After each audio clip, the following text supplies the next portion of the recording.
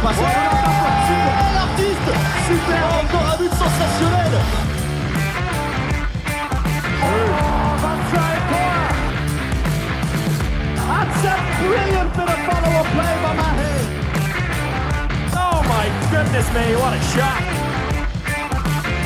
Sagosen setter det hen! Han setter den! De er i semifinale igjen! Hello everybody, welcome to the Uniformed Handball Hour. It's another morning club brought to you by Brian Campion and this time Chris O'Reilly. We're going to talk today about the women's Final Four in the MBM Dome in Budapest, which is coming up this weekend. And for those of you who don't know, the pairings are ready. We have Gjør versus Vipers at 3:15 on Saturday and FTC versus Esbjerg, the later match at 6 o'clock. Chris, what's your feeling now as we approach this monumental event in what we presume is going to be a packed arena, if not sold out by Saturday? Yeah, I think that, the fact that it's probably going to be a packed arena kind of says everything about this event and one team in particular that's going to be in it for the first time. It's Fradi, FTC. The old rail cargo Hungaria has rolled into the station at long last after years and years of disappointment. Yeah, it's... And also Gabor Elek's his last hurrah as well as the conductor of this train, if we're going to keep up that that nice... Yeah, what a way for him to go out. Also, Zita Susanski, one of the club legends, who it's also going to be the end of her time with them. And, you know, everything about the Final Four in Budapest has always been about like the crowd for Gjør, first of all, but also like people wondering, imagine what it would be like if FTC were here. And now we don't have to wonder anymore. It's funny because, you know, looking at this season and the way it has gone for FTC as well, like thinking back to, it was like a 20-goal loss to Bietigheim.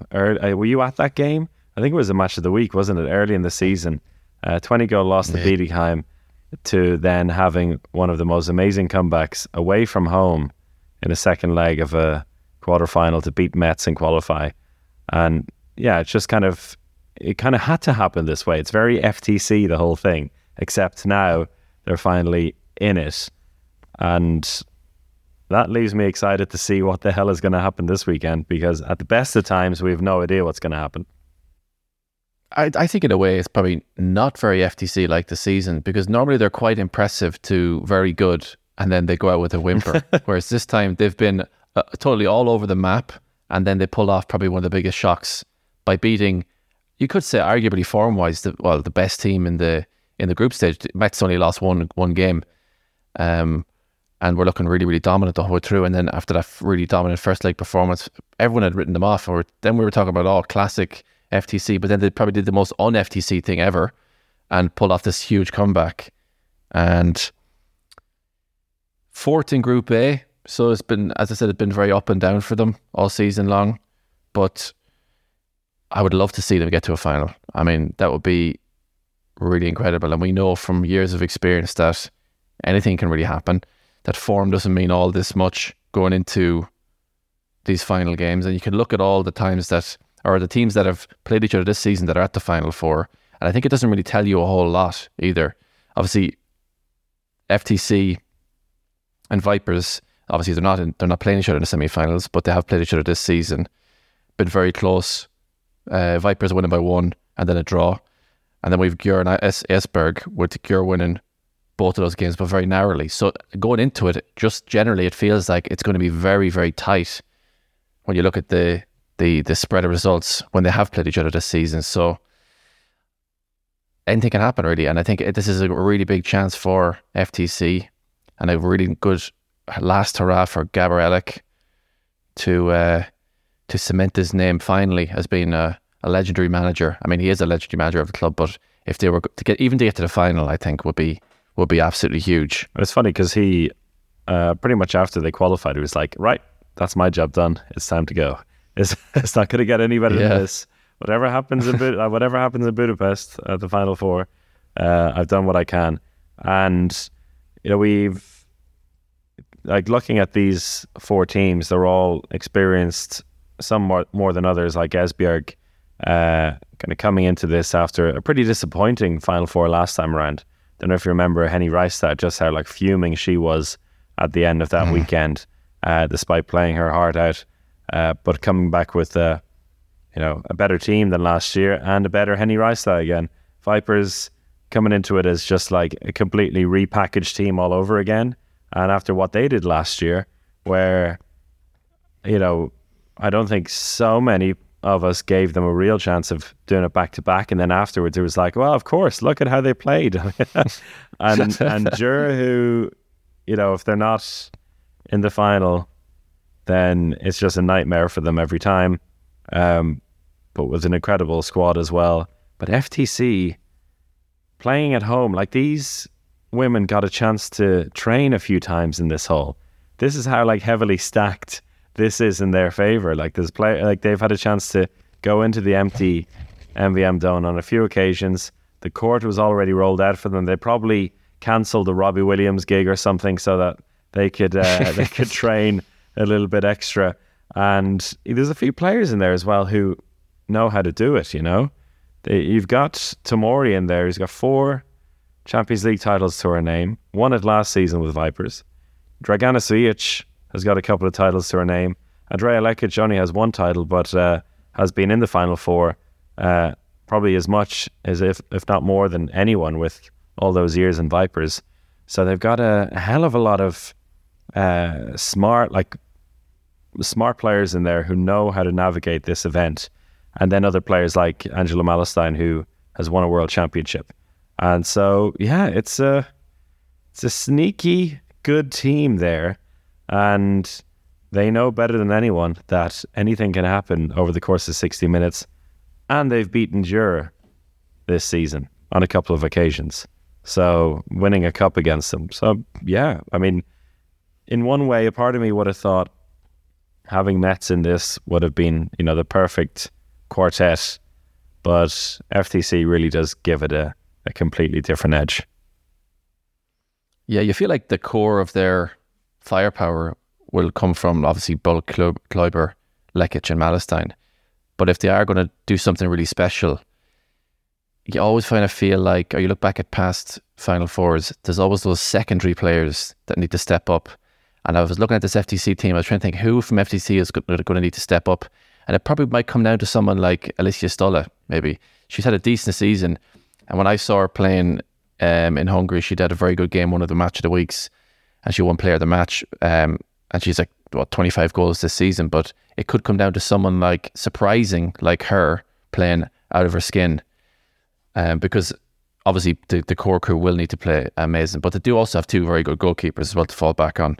And we know we've seen Blanca Biro over the years pulling out some amazing performances. So I think they do have it in their locker. But Team Esbjerg is no pushover by any means.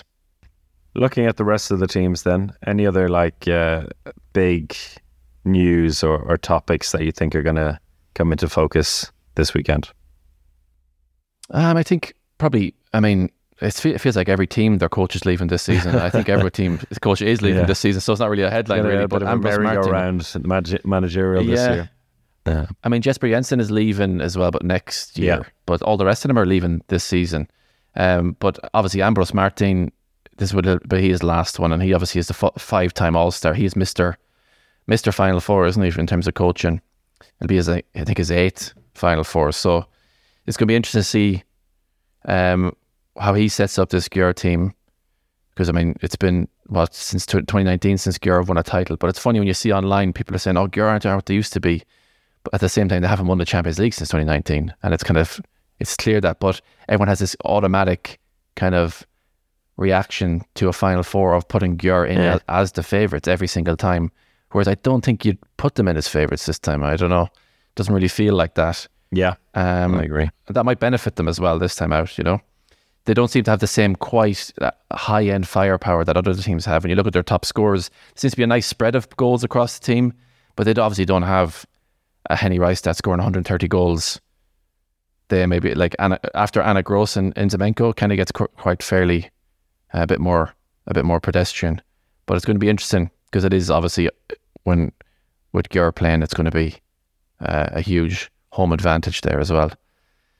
What do you think? Would you put them in favorite positions, or what do you? No, I feeling? wouldn't. I think you're right there. The name carries a lot of weight, but also it's interesting because Ambrose Martin has come in for a little bit of criticism in the last couple of years since coming back over to take over the team, because he hasn't been able to drive them to the title, and they've been thwarted by the likes of Vipers, and that was a real tactical masterclass last year.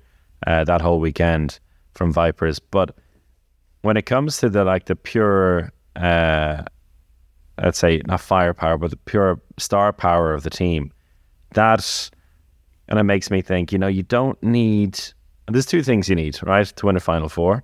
Everyone says the goalkeeper is the most important one. And then a secondary one, I think, is someone like Marketa Jerebkova, last year, who just exploded, or what you might expect someone like Peter Nenadic to do sometimes, just explode and score 8 or 9 goals in a game, or what Esbjerg are going to get Reistad to do in every game.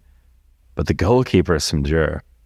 I mean, who are you going to choose? It's not Silja Solberg has been the top goalkeeper. Sandra Toft is probably on her day, or most days, the best goalkeeper in the world, and then Amadine Leydon has come back as well, who and that was just a fantastic piece of news, but not a surprise in the slightest as well.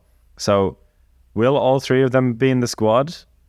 And if so, who will play? When? Who will take over the crunch time? Are they spoilt for choice? I mean, it is a wonderful problem to have, yes. isn't it? I mean, one keeper playing well, take them immediately off. You have another world-class keeper going in. You have arguably the top 3 goalkeepers in the world there, and you just can rotate them in and out. At least in the last 5 years, all 3 of them have been the best goalkeeper in the world at a given day. Yeah. I don't know, the last time the backcourt is, maybe a little bit of a worry, because when you have Anna Gross coming into the team has balanced that a lot, but then Chris Jansen is not there because she's pregnant. Oftedal, she has her days, and then there's other days, particularly in the Final Four, where it might not work. And like I said, they all tap along with their goals, like Enziminko, Oftedal. If both of them play like they played in the final weekend of the Euro back in November, then yes, they should absolutely hammer.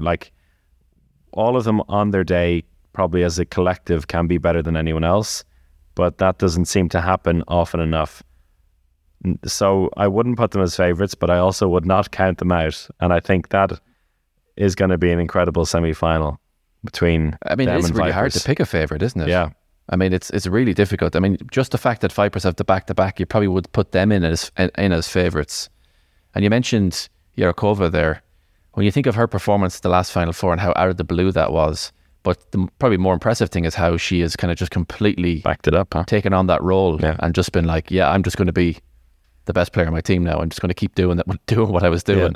Because when she came to Vipers at the beginning, people were a bit like, that's a bit of a strange sign, 37 goals in the European League. It's fine and all, but and then she just has absolutely a complete late bloomer. And she's finishing with the club as well. She's off to Denmark next season. ECAST. But that's the backcourt that excites me most, is Jerebkova, Yamina Roberts, and Vekareva. What a mix! With 3 completely different players who can just throw up random shit at you. I think that is going to be keeping Ambrose Martin up at night at the moment, thinking about how he's going to, what's going to be thrown at him, never mind how he's going to deal with it. But their defense, Gjør, is brilliant, so if anyone can deal with it, they can. So it's this really super high class semi-final on one side, and then it's Esbjerg, who feel like they should be motoring towards the title, but then they're coming up against the underdogs, the hosts, FCC, and you could easily see that go either way. But we only have 45 seconds left, Brian. So yes, and that's a terrible thing, but we do have good news, because on Friday we're going to probably repeat some of these things we just said, more detail, in a lot more detail as well. And also Alex will be there, and we're going to be live on Home of Handball Twitch at, oh God, what time is it again? 7:30, is it? 7:30, yeah. This is great radio. 7:30. Yeah, 7:30 until 9:30 live on the Home of Handball Twitch. We'll have players in as well, hopefully, to chat to. And then we'll release it as a normal podcast as well. But do join us live to see our lovely faces. And it's going to be a big, great weekend in Budapest. And we'll be there to cover it all the way.